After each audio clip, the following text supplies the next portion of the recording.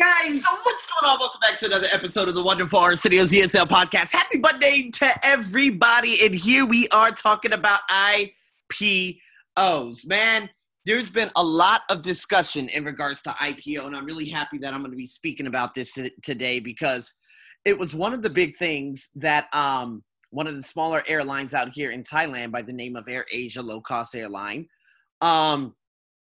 they were in pure desperation, right? And I think the finance team and, the CFO, they had to find different ways of getting funds to be able to weather this storm that is really, really insurmountable. It just seems like it's going to continue going and going and going. And because domestic travel has grinded, to a halt, there's no telling what's going to happen. So they said, you know what about IPO? And so they're thinking about making their making their company go public instead of a private company, because obviously AirAsia, Nuk Air, these other companies, although they're low cost, they're private companies, right? Once you go public, you officially have stock. You have a lot of different things. And so what are some of the advantages and disadvantages of obviously making a company public? I remember Lisa Nichols talked about this about 5 years ago when she wrote her book, Abundance Now. And she says she was the second ever African-American woman to make her company go public. This was obviously behind Oprah Winfrey, which was, who was a very popular talk show host back in the 80s and 90s going into the 2000s. I don't know if she does anything anymore, but nonetheless, it's pretty remarkable to even know that. But also there are lots of disadvantages. So let's look at the advantages first. So if we look at some of the advantages, obviously, of going public, you have increased access to raising capital, right? That means you have a larger investor base. That means people can pump money into, obviously, your company. So if we look at AirAsia, for instance, the moment they get that IPO and they go public, they're going to be able to get investments from other places versus private. It's a little bit more difficult, right? You could also lower cost of capital relative to debt financing, which I had talked about before. If we look at like credibility and visibility, which is the biggest one, right? Once you enter that market and you have stock and you are officially public, man, the visibility is everything. It's kind of like using Amazon. Amazon's a marketplace, right? Now, Amazon is very like Udemy. Udemy is absolute trash, though, and I really don't like Amazon either because I deserve 100% of my royalties. So if we look at Amazon and people selling ebooks on Amazon, Amazon's going to take a cut of theirs. They're going to tax you, and then they're going to give you whatever leftovers there are. And me, I'm just like, no, I want you to buy directly from me. Right. And so that's why I hurry up and cut my name off Udemy, because Udemy would just like switch up, a lot of what's on your profile without telling you. And the next thing you know, what a course which you invested so much time in, which could be priced easily at $100, it ends up going down to $10. And guess what? They're going to get a cut of that too. And these are the problems with obviously, not only, going public, but using different companies to put your stuff out there. However, a private company such as Podia, what I'm enrolled in, I pay basically $80 a month to host my memberships, to host my courses, to host my webinars, to host everything. And the benefits of this is that, hey, there's no one sticking their hands in my pockets. I get taxed based on obviously American regulations, which is, it could be anywhere between like 10% or it could be a little less than that, depending on what it is. And that's the end of it. And this is why I absolutely love, using a company like this, because guess what? The creators get 100% royalties. Does that make sense? So again, I don't use the marketplace because I don't need that exposure anymore. I've finally, after 3.5 years, I've gained my own exposure. Therefore, I can set my own pricing and I don't need anyone putting their hands in my pockets, right?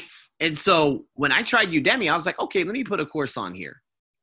And so when I put a course on there, I realized that the entire marketplace were 10 countries.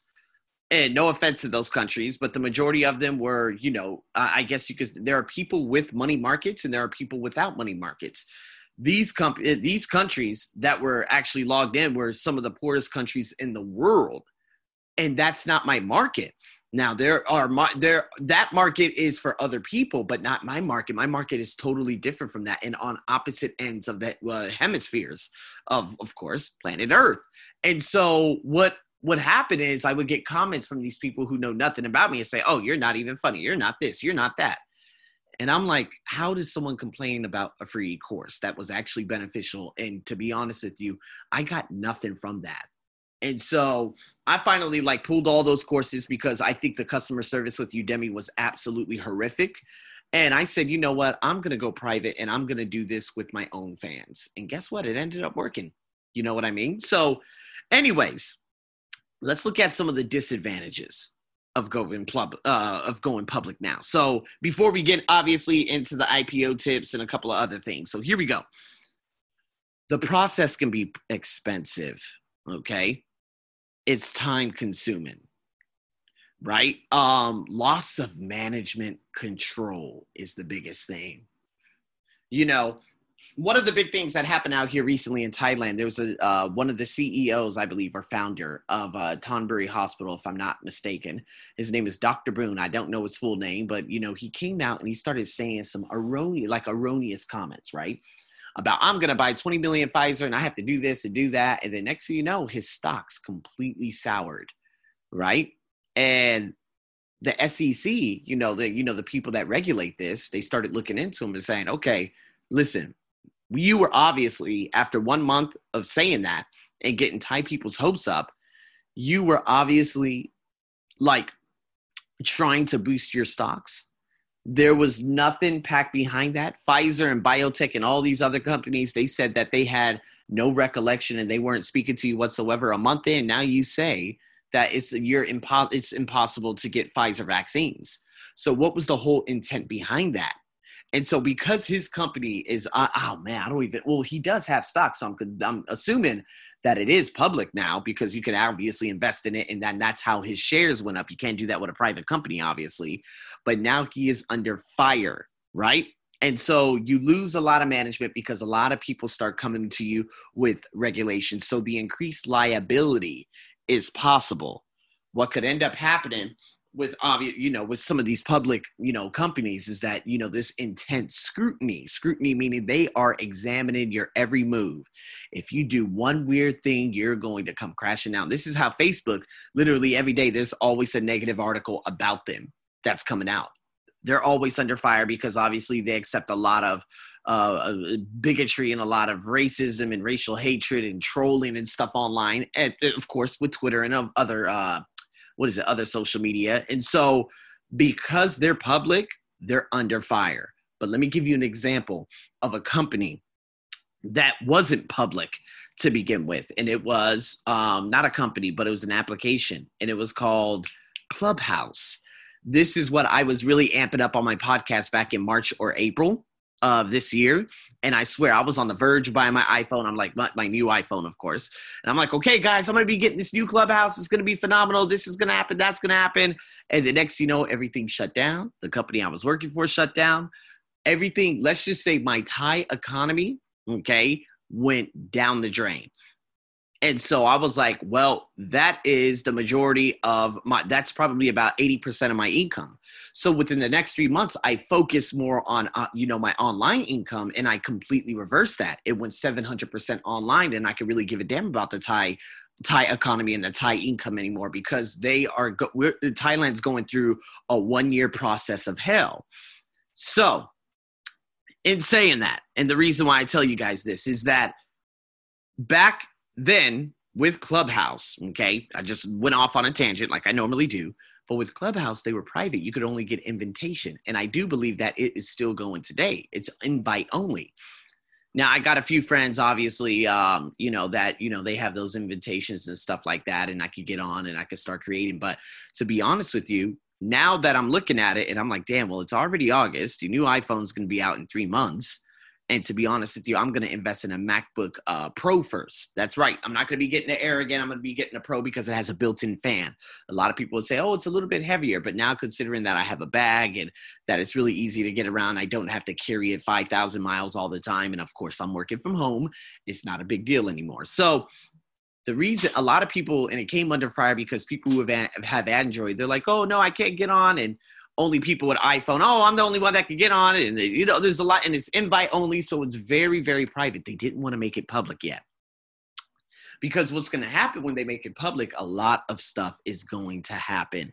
They're going to come under scrutiny, a lot of lawsuits, a lot of different things. So that's why it's very important to understand, that when it comes to obviously what's happening in the marketplace, and what's happening with companies that do go private and public, understand that there are advantages and disadvantages of both of them. It's like, okay, what are the advantages of me bringing a sponsor on my podcast? Now, although my podcast is at 315,000 downloads, it has slowed down considerably what it was at the beginning of the year, which is totally fine. I still don't have sponsors, but if a sponsor does come and say, hey, we're interested, we would like to advertise our product on your thing. And I'm like, damn, do I really want my listeners to just have those interruptions in podcasts where you have to skip over something, and depending on who the advertiser is, I'm not going to accept anything from America, especially a physical product, because that doesn't make any sense. And I got to absolutely know the product. And if I do the product, I want to have a piece of equity in that company too. So to be honest with you, like sponsoring, I think that's going to be an impossibility. Now, leaving a link in the description, okay. But, there's a lot of things that happens when you end up climbing that ladder and you end up becoming very revealed and people get to know you. Does that make sense? So here we go. Let's talk about this. IPO tips. All right. You can't do an IPO on your own. You'll need an investment or an investment bank. Okay, we're talking about these big guys. We're talking about the Goldman Sachs. They probably won't invest in you anyways because they're the biggest assholes in the world. But anyways, you would need an investment bank to underwrite the offering. Okay, so we're going to be going over some of these vocabulary terms. Remember, the Business English Podcast batch is available, so you're going to get a lot of these definitions and stuff over there very easily. $30 a month or even $300 a year, 2 free months. If you guys are interested in some good old business English one-on-one coaching, it's available. Anyways, let's continue. Organizing a beauty parade allows you to assess different banks and choose the best offer. So in an IPO, okay, banks will buy the shares at a discount, okay? So have an IPO, banks buy shares, discount, and sell them to the market at face value. That's how they make their margin, right? Now, don't choose the bank on costs alone, though. Here's some other things to think about, right? Is the bank, this is a question to ask yourself, is the bank offering a firm commitment, okay? That means they'll buy all the shares, or best efforts, that means they'll return any unsold shares. Okay, that's the question you have to ask yourself. Are they offering a firm commitment? Remember, a best efforts offer means the bank doesn't really believe in the ability of the company to attract investors. So this is basically a bank saying, okay, we'll do it for you. And they're like, we really don't believe in the product. We really don't care about this one. Okay, so those are 2 questions you're going to have to ask yourself. Again, are they going to buy all the shares, okay? And are they going to return any unsold shares? That's the big thing. Number 2, does the bank have a proven track record for IPOs on behalf of similar firms? Do your research, okay? Do your research. And what resources does the bank have on hand to help you? Okay, so researchers, analysts, contacts, stuff like that. So here we go. What I'm going to do. This specific company is considering an IPO. I'm going to read out these company profiles, okay? And the summary of 2 investment banks' offers, okay? Which bank do you think you would choose and why? Remember to follow me on my ESL podcast, okay? And obviously, you guys are going to see the little entry in regards to the podcast, so you can post your comments in regards to IPOs there. All right, people? So in saying that, Aptella, here we go. They are a technology manufacturer based in Barcelona, Spain. They manufacture circuits and other parts for smartphones and do business with all the major players in the industry. They want to raise money, though, through an IPO to expand its production of components for smart appliances, such as, let's say, next generation washing machines. So they're looking for an investor. And what we have here, we have JT Houston and we have Banco Seville. Okay? So what we have here with JT Houston, bank discount 11%. However, they do offer that firm commitment. Okay, so what's their track record? It has helped take a wide range of manufacturing and technology companies public. Most recently, it managed the IPO of ARD, a direct competitor of Aptella. So we have a competitor of Aptella that had been marketed already by JT Houston. Conflict of interest much? Perhaps. Let's continue. What's the profile, though? One of the world's largest investment banks, JT Houston operates in all major markets and is a respected global force in the industry. Blah, blah, blah, blah. Motherfucking blah.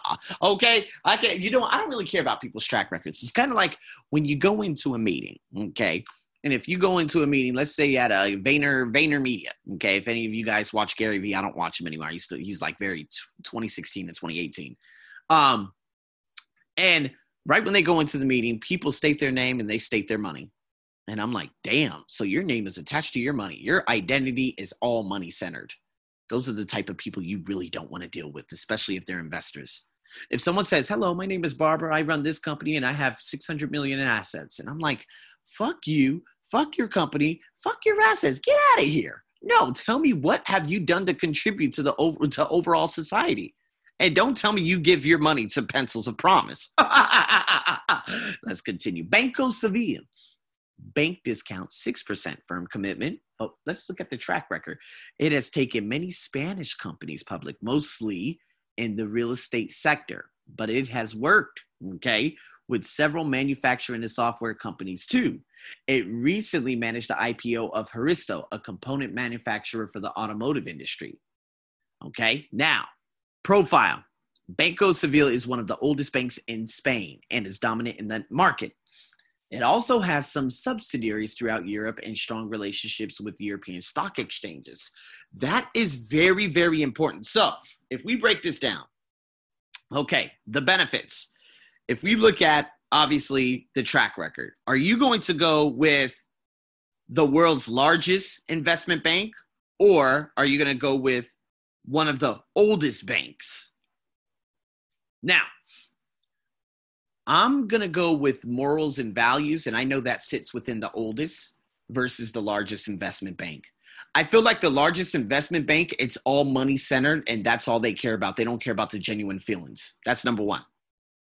Now, it operates in all major markets and, respected global force. However, they obviously did take a competitor, public. And I think there's a huge conflict of interest. But if we look at this one, it has worked with software companies too. It recently managed IPO, et cetera, et cetera. What I really like about the profile, and I don't really look at profiles, but when I look at this profile, is it has also some subsidiaries throughout Europe, okay, and strong relationships with European stock exchanges. Now, remember, Aptella, they need to raise money through an IPO to expand its production of components for smart appliances such as next generation washing machines, depending on where they're planning on selling this. But again, because they're going to go public, they're going to be in the stocks. So the stocks could play a pivotal role in assets and margins, right? Now, subsidiaries throughout Europe. Okay, that means they have connections. That means, obviously, if you want to get out the next generation washing machines, you know some people, and those people know some people. I believe, personally, it's kind of like, okay, Arsenio, are you going to go with the oldest bank, or are you going to go with the new bank? Now, the new bank, are they trusted? Okay, I don't care if you're the largest investment bank in the world, and if you are, that's actually a weakness. Why? Simply because I don't trust them. I believe that they're not doing it in the best interest of me. However, if you deal with someone who already has morals and values at stake in one of the oldest investment banks, and knowing how many people they know, and they've brought people public and all that stuff, it's the simple fact that they have subsidiaries and they have strong relationships in European stock exchanges. All JT is going to do, it sounds like, is they're going to put you public, and that's it. They're probably not going to walk you through the ropes of the stock exchange. They probably don't have relationships, and if they do have relationships, they could potentially be toxic relationships. This is all about IPOs, people. So what I'm going to do, we're going to be listening to Aptella and JT Houston underwrite an IPO, okay? We're going to listen to the negotiations, but we're going to be doing that in next week's podcast on Monday, all right? So with that being said, guys, thank you so much for tuning in to another wonderful ESL podcast and investment podcast. Man, we're coming up on the end very soon, so you guys better stay tuned. Over and out.